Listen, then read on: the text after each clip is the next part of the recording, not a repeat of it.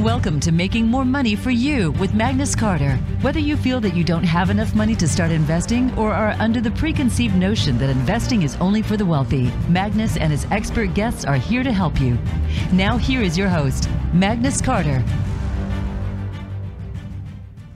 Hello, everybody. Welcome to the show. I'm your host, Magnus Carter. This is the Making More Money for You show. And last week was a very special show that we had. I had Sean Murphy back on. It's been a while since he's talked. He's actually been from the beginning, one of the people that have produced and endorsed the show, and I want to thank him for that. But yes, last week's show was definitely important, especially at any age, of finding a balance between investing and also life insurance. We don't get out of here alive, and that kind of product actually makes life a little bit easier while you can make money. And also after you depart from this world, whoever's left behind will actually help as well.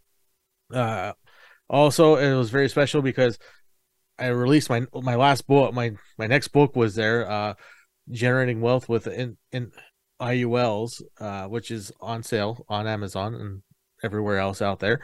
So that kind of coincided with everything that's going on, especially nowadays, where things happen at the most inopportune times, and it's good to be prepared, and that will actually help you get to your better tomorrow. But today is something everybody deals with, no matter what walk of life you are, where you're at socially, or even at work, or if you work for yourself. Is one thing that constantly keeps coming up is conflict. We see it on the news 24/7. There's multiple channels about it. We bring it into our life. We can't decide if we want an Android or if we want an iPhone. And to help figure out how to diffuse some of these issues and make life a little bit better, and actually we're going to find out how this actually can help make you some money, is I have Yvette here. Yvette, welcome to the show. Thank you for inviting me over to your radio station. Oh, you're most welcome. Yvette, we reached out, I think it was 5 months ago already. It's been about 5 months already since we first talked. And when you reached out, your assistant yourself reached out about being on the show. And I didn't really realize how much conflict there was out there until I started reading what you're doing and what your company's doing, and your book, of course, of how things in life revolve around drama and conflict, and we're all susceptible to it. We all either contribute it or we get on the receiving end of it. But can you give us a little bit of background on you and how you came into this special field? Thank you. Yeah. Well, I came into this special field as I graduated from a master's degree in negotiation and conflict management. That's what it all started. I really fell in love with the degree. I wanted to go into an MBA, but I realized very early in my life, when I first went out and started working with a bachelor's degree, that I was working for a lot of nonprofit organizations and being involved in a lot of political campaigns and working for the city. And one of the things I realized there is that there was always conflict. There was always people wanting to do good in the community, but at the same time, somehow, the mission and the vision of those organizations that were intended to do good for the community would get, their mission and vision will get diluted because of the people that were running them. And they were not bad people. They were well-meaning people that wanted to contribute, that wanted to get in the board. They wanted to work in those organizations, but at the same time, people were not getting along well. People were not seeing things eye to eye. They had different values, beliefs. They just sometimes would see things from a different perspective. And I have a personality that likes to connect people, and I would notice that people will gravitate towards me to see whether if I could do something about helping them to resolve whatever issue they were having. And yes, I have a lot of empathy and I would help with that. But at the same time, I realized at a very early age that somehow I was missing certain skill sets and I just didn't know what they were. I couldn't point them out. And then when I was approached about this master's degree, I realized that that would be a very valuable skill. And also I knew that with that, I can build my consulting business, because I have always had the desire to develop my own business. Just like my father was an entrepreneur at a very young age, I wanted to go ahead and follow his steps.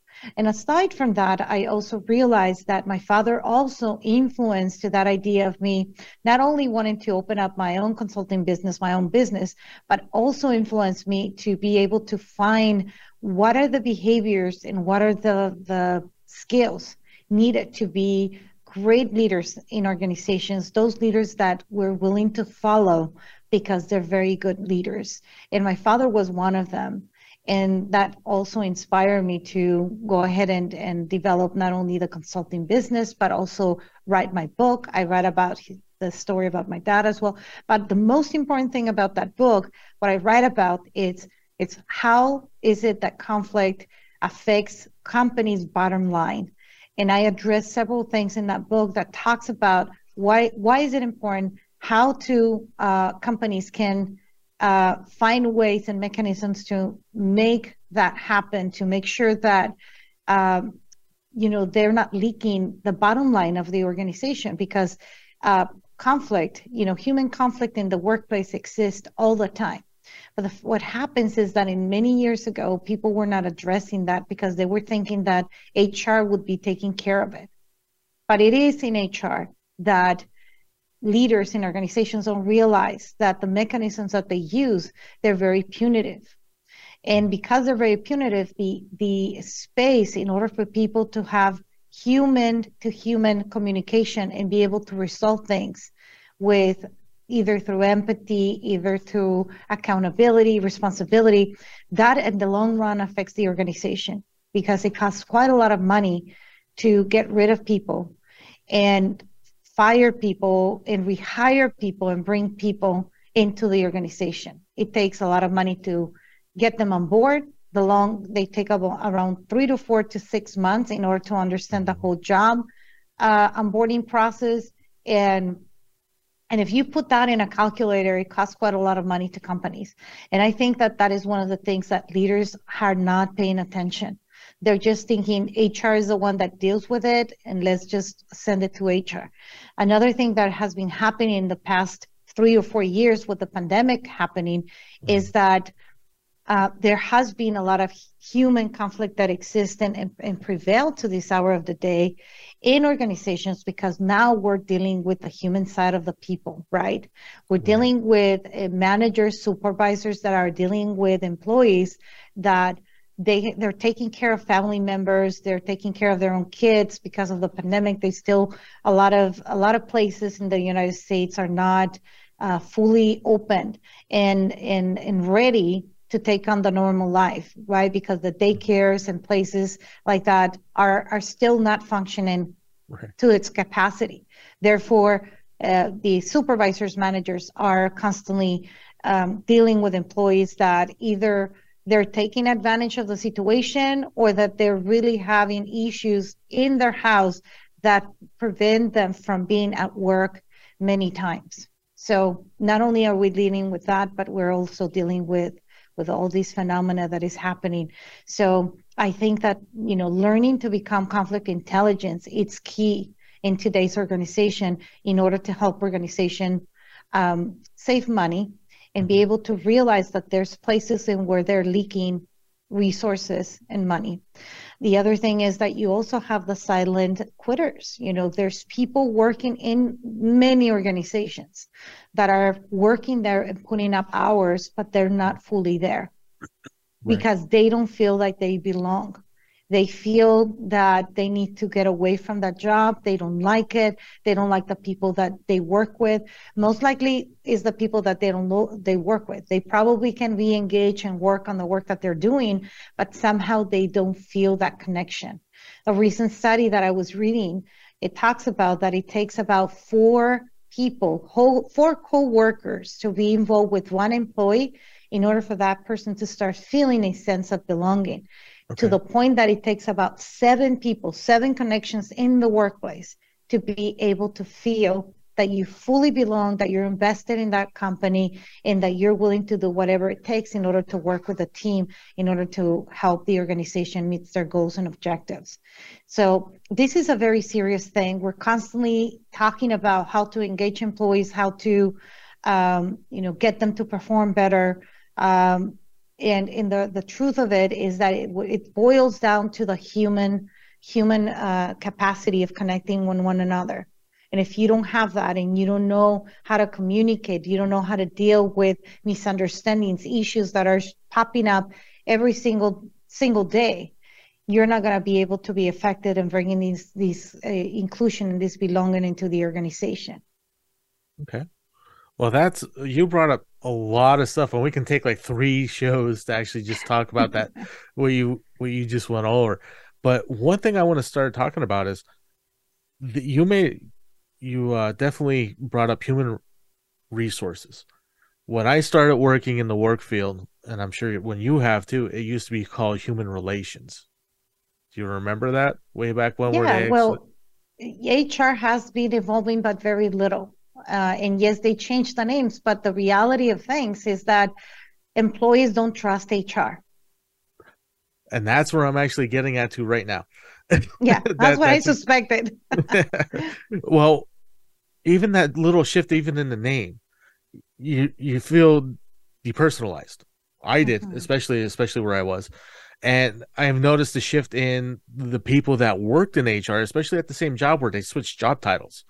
The whole difference was I used to go talk to them. When I started a new position, I always make friends with maintenance, HR, and the supervisors, because if I need anything, those are the people I need to go to get stuff done. And knowing what they're doing and knowing what needs to be done in the workplace also gives me a diagram or a flow chart, if you will, of how stuff is getting done. But what was one of the major contributing factors from even that little mind shift or that evolution from way back when, where HR actually cared about what employees were starting to do, into now it's like, oh, okay, well, we'll fill out this form and we'll get back to you? Yeah, well, there has been a lot of misconception about the HR field, and everybody, if you were to talk to the newest students that are coming out of the university or the college and they're going to get a job, they hear about HR and they get happy. It's like, wow, there's an HR human resource department here that it's there to develop me or to work with me, or if I have issues. And it has never been so. HR, if you read about the history of HR was developed back in the days when the union laborers started in the 1930s. The first HR piece of the position that people were doing were payroll. Everything started with payroll. And in HR field has been evolving. And I personally took an HR certificate program because I wanted to dig in and figure it out where in that field were they working with people and relating to people and working together so that people can feel that they have a place where they can work and they have a place where they can address their issues. And I couldn't find it. And and I'm in a mission to change that, because I went to the director of the HR certificate program and I told them, I don't understand why HR professionals are not taught conflict resolution, are not taught mediation skill sets, are not taught how to restore relationships, so that instead of firing people, you get to work with them and see how they can collaborate and work together, so that you don't have to go through firing and getting rid of people, or just,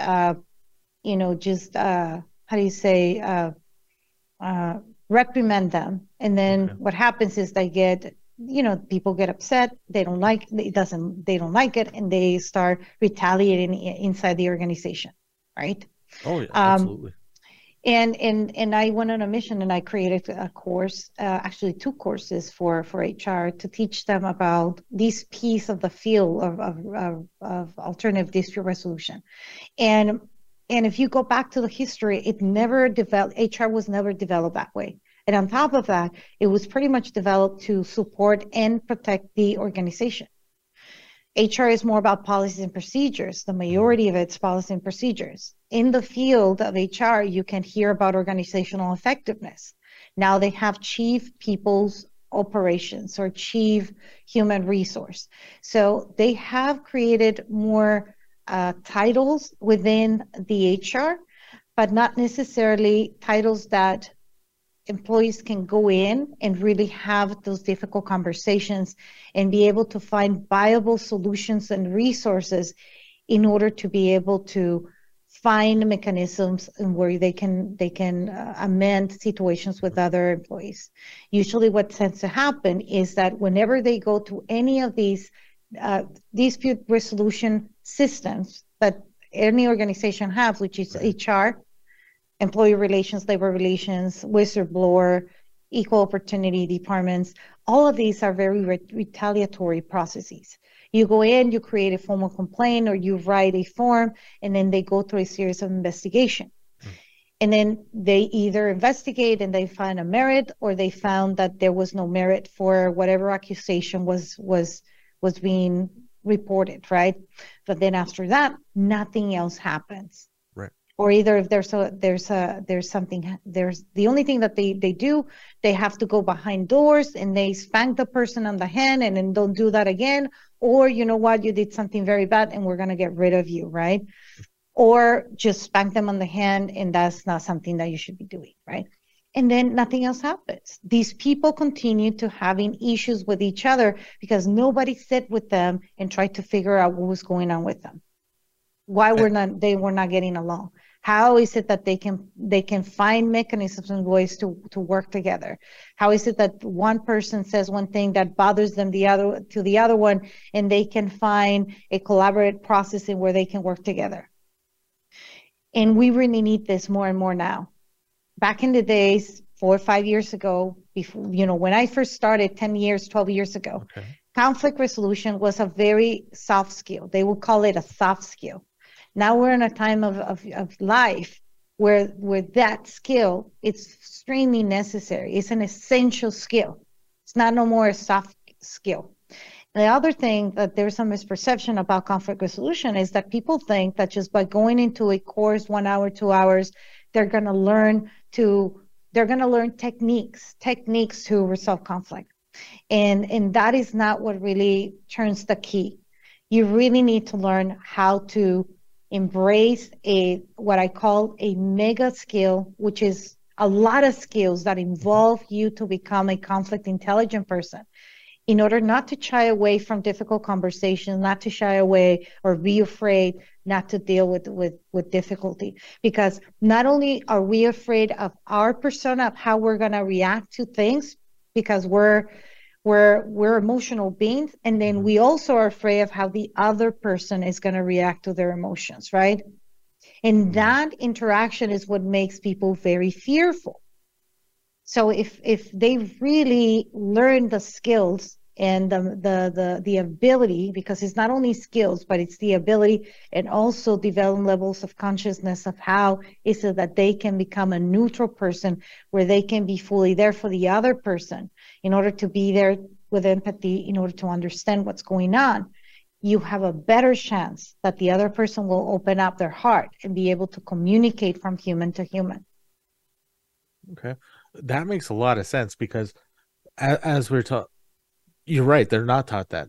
And certain people don't, I'm not going to lie, certain people do not belong in that position. But there's great people that are in that position, and there's ones in between.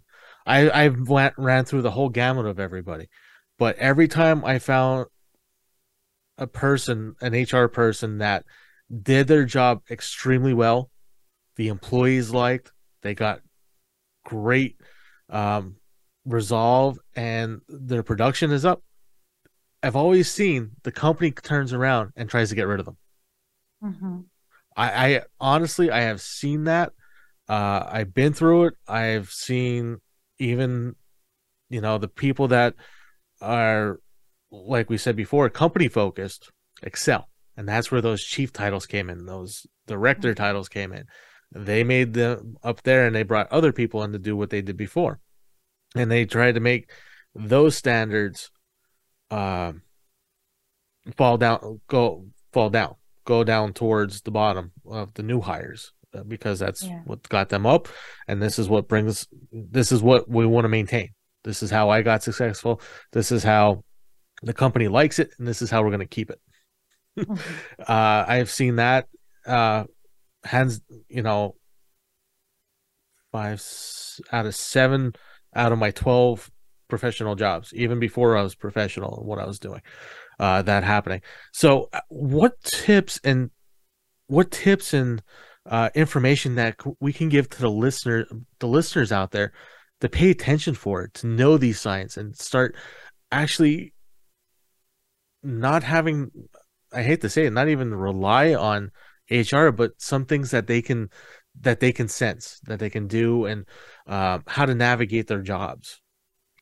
Yes, one of the things that I think that is the most important thing is to realize that perhaps throughout your educational life, from kinder all the way probably until you got a bachelor's, master's, PhD, you're not necessarily taught how to resolve conflict. But in reality, where you ended up learning how to resolve conflict, it's in the age between when you were 0 and 7 years old. Okay. And it was through well-meaning parents, people that probably you have experienced, family members, perhaps your teacher. Those are the people that somehow embedded on you a way how to react to adverse reactions or conflict or situations that are happening in your life.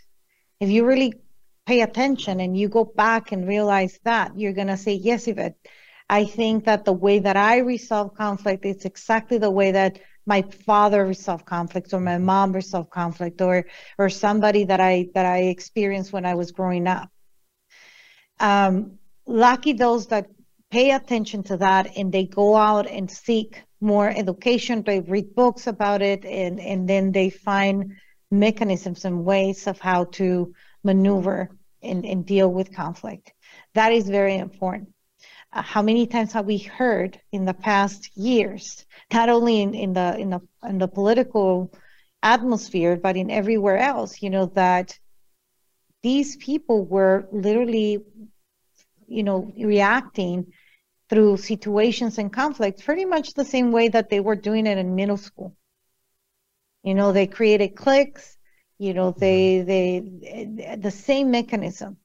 On top of that, we don't live in a society in where we have very good role models that do conflict resolution well. Why? Because something in our brains, like drama, likes, altercations, like fighting. What do we see on sports? People, against each other. They are playing, but they're going against each other's. Boxing, reality shows, a lot. Why are the ratings of those reality shows so high? Because people like drama. Humans are drawn to it. And guess what? Once you're drawn to that, what is it that you're putting on your brain?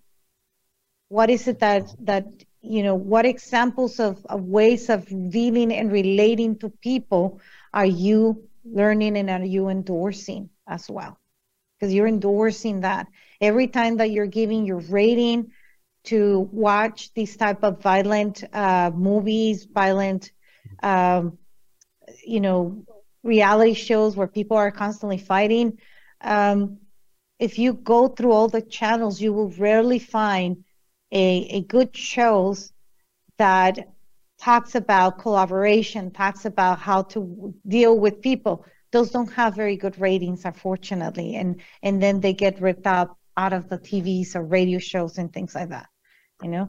Oh, absolutely. Yeah, they start getting canceled. They start getting canceled. They get canceled. They're like you're saying, they end early. They get moved to, even seeing the old shows. Even if you go on to like Nick at Night or TV Land or whatever, you don't really see those shows anymore. And you're right. They've been replacing those shows, the wholesome shows, that teach values, that teach how to actually talk to somebody and not throw tantrums or, oh, I didn't get my way, here's a participation award type of thing going on. Yeah, those shows are actually going away now too. And these channels were made for those shows, and they're trying to get them out, trying to do that. And you're right, our role models are sports figures, well, at one point they are our teachers, our parents, and television has taken over pretty much 90% of people. Well, let me rephrase that. TikTok has taken over 95% of people. And that's even more. That's more drama.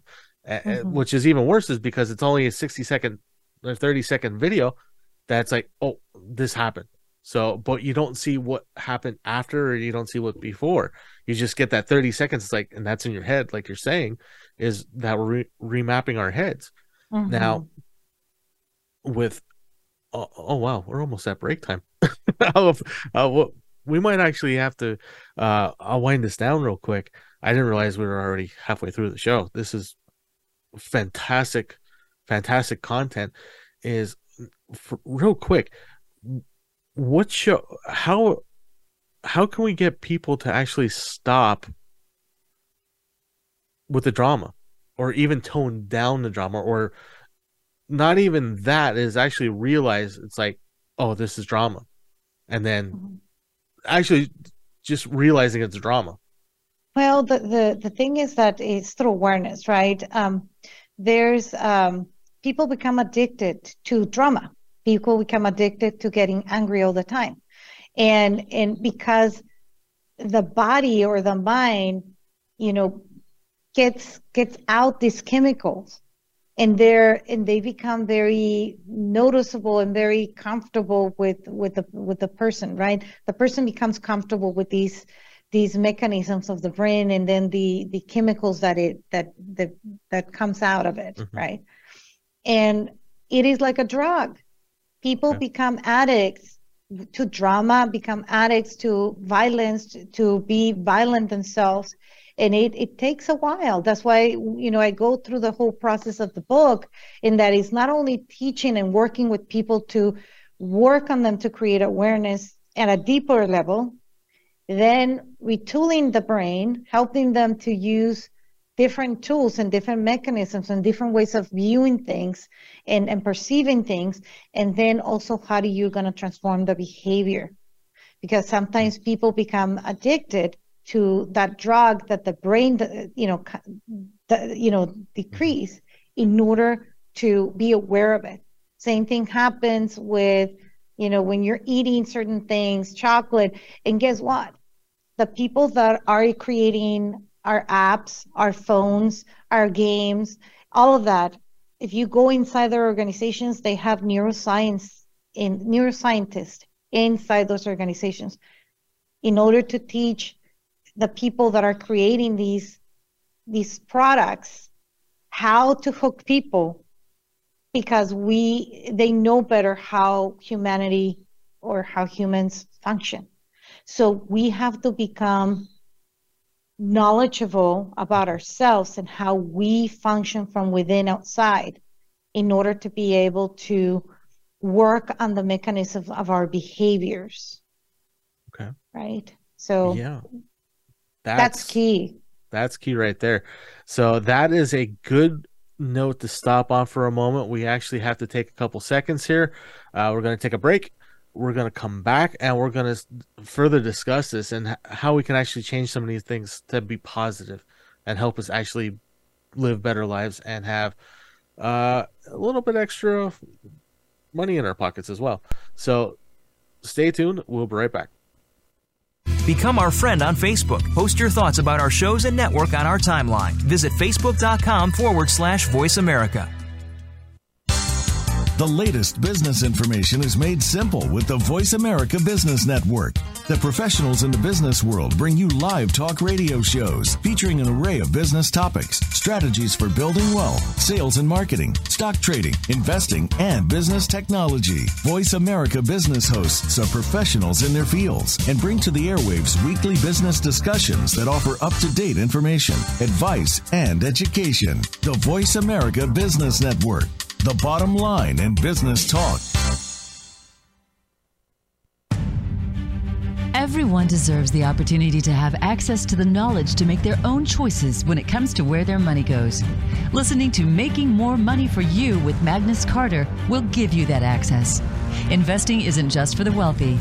Making More Money for You, Tuesdays at 1 p.m. Pacific Time on the Voice America Business Channel. Voice America programs are now available on your favorite connected device, including Amazon, Alexa, and Google Home. Through streams with Apple Podcasts, TuneIn, and iHeartRadio, listening to your favorite show is as easy as saying the show name followed by the word podcast. Hey, Alexa, play Finding Your Frequency podcast. If that doesn't work, try adding on TuneIn or on iHeartRadio or on Apple Podcasts. When it comes to business, you'll find the experts here. Voice America Business Network.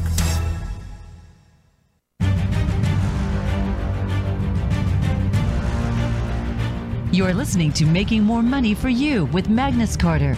If you have any questions for Magnus or his guests, join us on the show at 866-472-5789. That's 866-472-5789. Now back to the show. Here is Magnus Carter. Hi, everybody. Welcome back to the show. If you're just tuning in, welcome to the show. The first half of this show about conflict resolution and how we're actually going to get some more money in your pocket was phenomenal. Nonstop content, especially on some of the history of conflict, why we're drawn to conflict. And now we're actually going to get into the better half of the show, is how we can actually resolve conflict in our favor and use some conflict resolution tips to, one, negotiate better salary, two, make a better, happier work and life in general, and also make it a little bit easier for you out there to be better at everything you're doing. And welcome back to the show, Yvette. Thank you. Thank you for such great content. First, there's a lot in there, and I know I'm going to have to go back and listen to the show again to get everything. But absolutely. So we talked about what drives us, what companies are doing to actually stimulate our minds to get the results that they're looking for, either with clicks or with product purchases, or even just a reaction from a person out of all this. So how do we actually take some of those items that they're doing there and actually use them for good? How can we actually better our lives by using some conflict resolution? Would you remind me right now, as you were speaking, that when I first started teaching at National University in 2012 for a certificate program in alternative dispute resolution, and I was teaching mediation, conflict resolution, negotiation skills, I was very surprised that when I was, first of all, I wanted to make sure I teach anything and everything in a very experiential way, because these skills have to be taught very experiential. They cannot be taught by just reading a book, just by giving you some exercises and cases. You have to really teach it in a very experiential way. And I was very surprised to see a lot of my students coming back to me and saying, Professor Durazo, because of what you taught me, I was able to resolve certain issues at work. Therefore, I was being seen as leader and I was offered a better position. That's amazing. Just and not only that, yeah. And then I would hear another one and say, you know what? I was able to negotiate my salary because I have been feeling like I haven't been paid well. After you taught me how to, I felt very confident. I feel very at peace, because that's what happens. People are getting very nervous, whenever you're going to negotiate a salary. And he said that person would say, I feel so much at peace and so secure, and I prepared myself so that I could negotiate. And if they said no, I knew what other things I could negotiate. And they were able to negotiate salaries. And there were other students who were telling me, I was able to negotiate with my wife, and I have a better relationship now with my wife or my husband.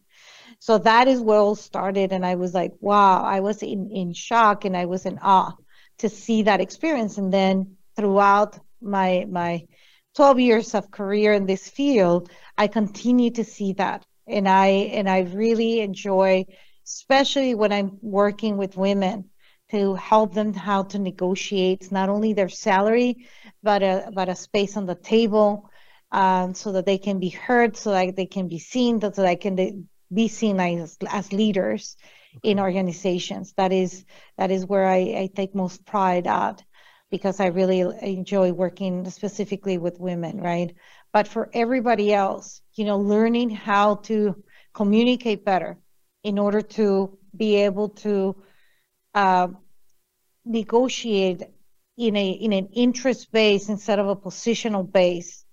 And just to explain to you what that means is, position is what I want. Interest base is figuring out what the other person wants, what you want, and see if you can collaborate and come out to the middle. You can come out with ways of how to do better in your jobs. If you're working on sales, you will probably be doing very well if you learn these techniques. Anybody that works in an organization needs to negotiate, their salary, their job, their projects. You can gain, money in your pocket in many ways when you do this, right? When you know how to communicate better, when you know how to negotiate better, right? Oh, absolutely. And then on top of that, not only that, you also can save a lot of money when your health is better, when you know how not to be afraid of conflict, how not to be in conflict with other people in the workplace. Because at the end of the day, what it affects you is your health. Right. You're thinking that you're being angry and you're being upset with other people is going to affect the other person. No. Not necessarily. You're affecting yourself. So there's so many ways here that you can make money, and you can save money just by learning all the skills. Oh, absolutely. I actually just had with the salary negotiation, just like you talked about, I was working as a contractor as one person in IT, and I really wasn't looking. I get calls 10, 12 times a day for IT. I've been doing it for over 15 years. I'm well certified in Juniper and Cisco and everything under the sun. I've experienced a lot of stuff. And this one, I don't know why, but I took this call from this one recruiter. I took it, and they made the job sound extremely good. I'm like, what they're supposed to be doing, it's like get you enticed and draw you in and see if it's a good fit. And at the end of the thing, I told him my salary. It's like, well, I had a lot of questions about it because it sounded like another place that I've worked previously. So all the details they were giving me, it's like, I know where I'm going. I know where they're going with this. And right before he hung up, he told me the company name and then hung up on me. I'm like, I knew it. I knew exactly where I was going. I knew exactly what kind of job this was going to be. And I knew how to play this because I knew the atmosphere and I knew where the culture is, if you will. Scheduled the interview with the manager. Very nice man. I never worked with him there, but I knew of him and I knew what kind of work he did. Basically, that interview was him offering me the job because he already knew my experience. He knew I already knew the network there, and all the other stuff. Basically the other candidates he didn't want to train because the environment is very, very intricate, and a lot of policies and procedures are in place that I already knew. So I gave them my rate and I wasn't budging on it, and it was over what they did. I'm like, okay, well, if you decide to do it, fine. If you don't decide to do it, nice talking with you, and best of luck with you. So once that happened, the recruiting firm came back. He's like, "You're not going to budge on your salary." I'm like, "Absolutely not. I should have asked for more money because I found out that it was actually more than what I was expecting." He's like, about a week later, it's like, "Well, there was some negotiation going on, and they were with the budget constraints and stuff. And what I asked, I didn't expect to get it because I gave an astronomical amount of what they did, but." Knowing that I knew the conflict and I knew that they needed expertise that I already had, and that was time saved for them in training. So I knew as soon as I got there, I would actually be working sooner than I would expect. And that's what they wanted instead of training someone for 6 months, like 3 to 6 months, as we were talking before. And they came back and they actually offered me the job at the rate I wanted. So I actually took the job, and like you're saying, everything worked out. I made it situational. I made sure that they got what they needed, which was my prior knowledge, and especially I knew the people that I'd be working with on the other side of the table because I worked with them before. So that gave a lot of leeway on my side.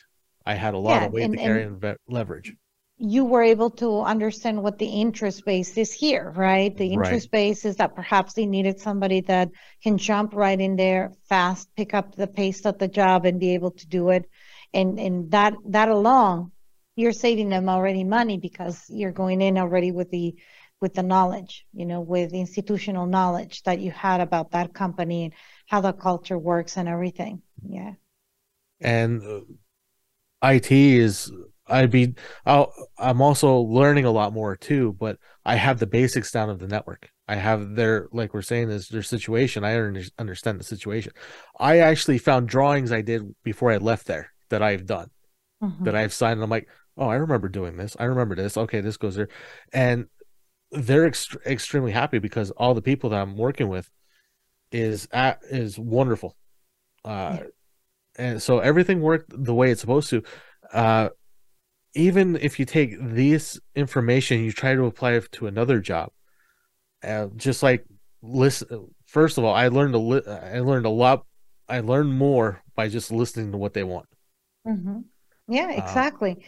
And not only that, now imagine going into this work, understanding the culture, understanding how people work. You're not taking things personal, but rather you come from a fresh mind and where you're going to work with these people and you're going to find mechanisms to be able to work with them and not be in conflict with people, right? Because you already know the culture a little bit and you already know what they're all about, right? And you're going to be able to go into a culture that, you already kind of know. And people will realize that you already know because you're going to be talking the way that they speak and everything, right? So that in there, you can also help to become leader in that organization, then go from there. Right. And not only was the pay better, it is actually a step up because I'm actually part of a management now. So I grew in that. And if you take even a little bit of that and apply it to where you're at, you'll get a lot further because it is a job. It is actually an employee's market right now. There's so many openings out there. You can go anywhere you want to go. Yeah, and I get to train a lot of the new managers that come in, and because one of the things that they fear about is that they know the ins and outs, but then when it comes to people, that's where the problem is. That's where they feel stuck, right? And when you work with new managers, you get them to be able to talk to their employees better, negotiate situations, figure it out where other people are in conflict and be able to mediate in between with the situation. Because if you leave employees that are in conflict just lingering in there, it's going to eventually affect the productivity. It's eventually is going to affect the whole team, affect the culture to become a very toxic culture. And you don't want that. And that is where sometimes HR people come to me and say, Yvette, I know you're trying to teach HR about these things about conflict resolution and mediation, but the reality is that when situations come in our table, they come to a point where we have to apply the policy and procedure process. Perhaps we don't have space there to negotiate or to mediate or to do anything like that. That's what some of the HR people tell me. It's best to train our managers, and HR go and train the managers, but they train them in ways where literally the managers feel that HR is going to be their backup, not necessarily they're giving them the skill sets and the abilities to be able to deal with those situations. Because if you know how to deal with those situations, then you're going to be seen as a good leader for your team. And then your team will create trust on you that you know how to handle these things. Absolutely. And I remember starting there is they gave us training. The training was the 7 Habits of Highly Effective People. Okay, so I went through the training. I'm like, great, really good, really starting to do this. But once I got out of the training and it opened your eyes up after you go through a training like that or consultations with you. And what I saw was, even though they gave us the training, they're not implementing the training. Yeah, that's the other problem that I see often. And ever since I started my consulting business, I refuse to give these type of trainings where companies come to me and say, please give me an off-shelf training. I don't offer off-shelf. I really need to understand what are the themes of the organization, what's the problems that are happening inside this organization, in order to be able to figure it out how I will bring all the skill sets. Trust me, there's so much to teach. Just along in my book, I developed a training modules, 12 training modules that all together with the group coaching, it amounts for almost 30 hours to 40 hours of teaching. That's just alone from the book. Wow. Aside that, I have other courses that I teach in this area. So I have to really understand what's going on in the organization. Then I develop and create a customized, semi-customized training for the organization. And I make sure that, the employees are gonna enact everything that I'm teaching them through the group coaching. Because I want to make sure that they're implementing. If they have questions, if they still have fear, if there was something that perhaps in my assessment or the conversations I have with the leaders didn't get addressed, then I get the opportunity to address that in the group coaching, because that is important. Because many times, I have been working in organizations just like you for many years before I did my consulting business. And I remember going to these trainings. Immediately, I will get the binder and just put it inside on my computer, on my desk, and never open it up again. Then I would go to these team building exercises, and I would not get along with my boss or my boss.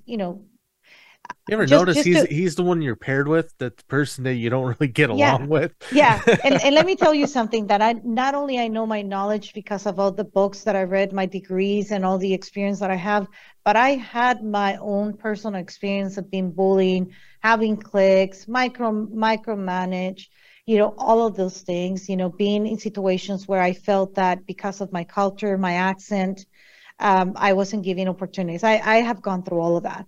That's why I'm on this side now. Now I'm the consultant. I love it in this side.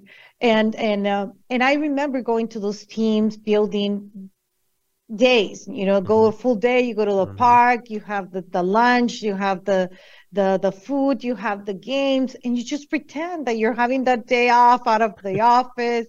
You just pretend. Day after, the weekend pass and the following Monday will come, people will sit in their same personality. Right. And just that day that the company paid several thousands of dollars for the people to be out and about, smelling the nice air, the ocean, whatever, it's gone. Because people just come back and then enact the same behaviors. So those type of team buildings don't work. I agree. But they get some great PR to advertise with, though. Of course, They capitalize on that part end of it to get new people in.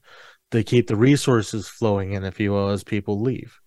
because now we're in a revolving door situation in the world where, well, I was at this job for a year. It's like, I don't like it. Now it's out the door I go. It's like, oh, this shiny new object is over here.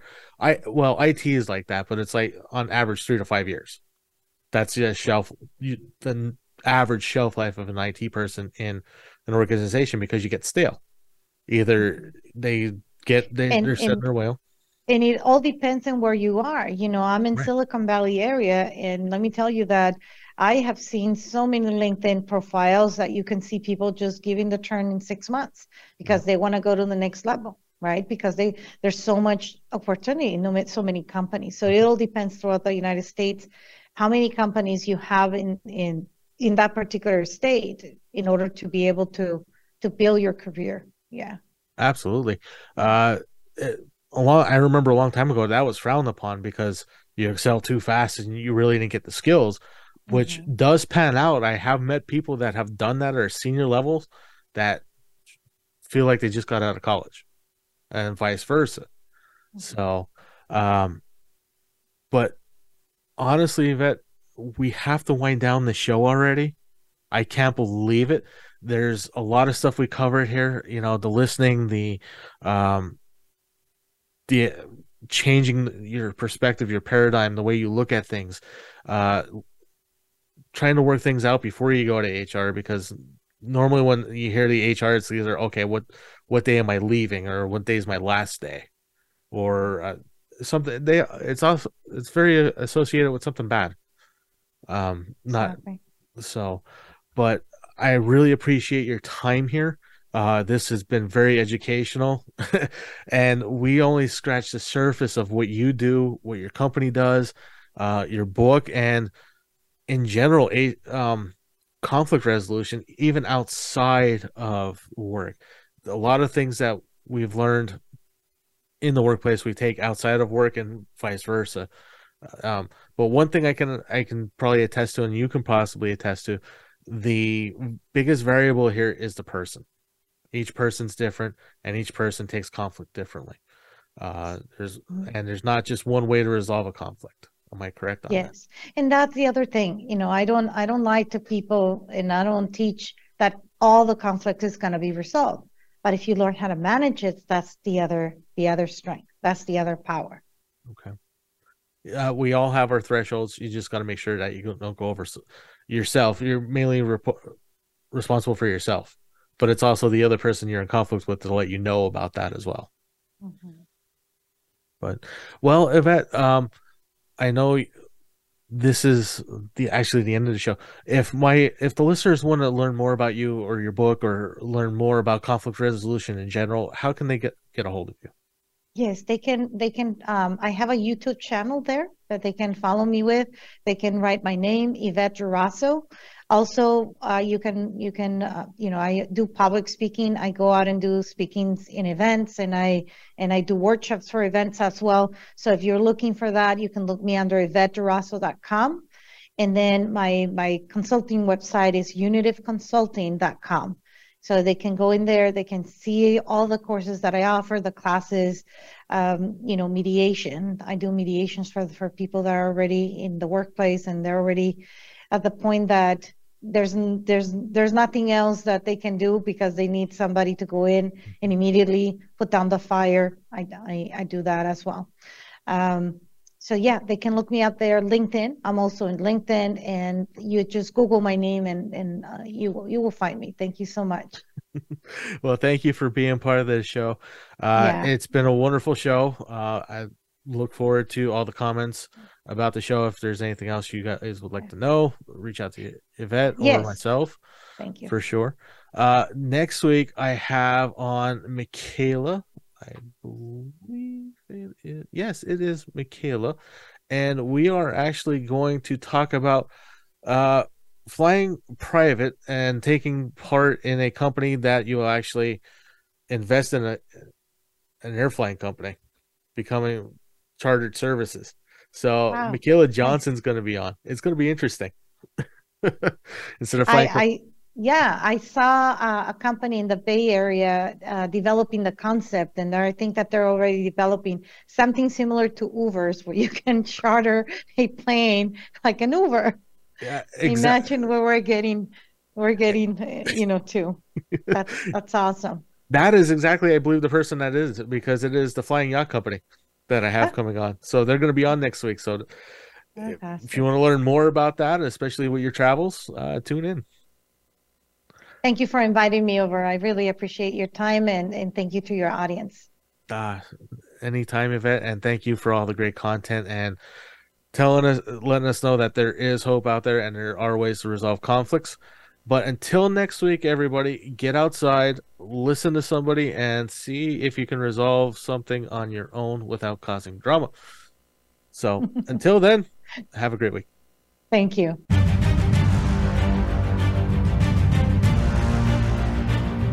Thanks for listening to Making More Money for You with Magnus Carter on the Voice America Business Channel. We look forward to the next show where we will be making more money for you. Until then, have a fantastic week.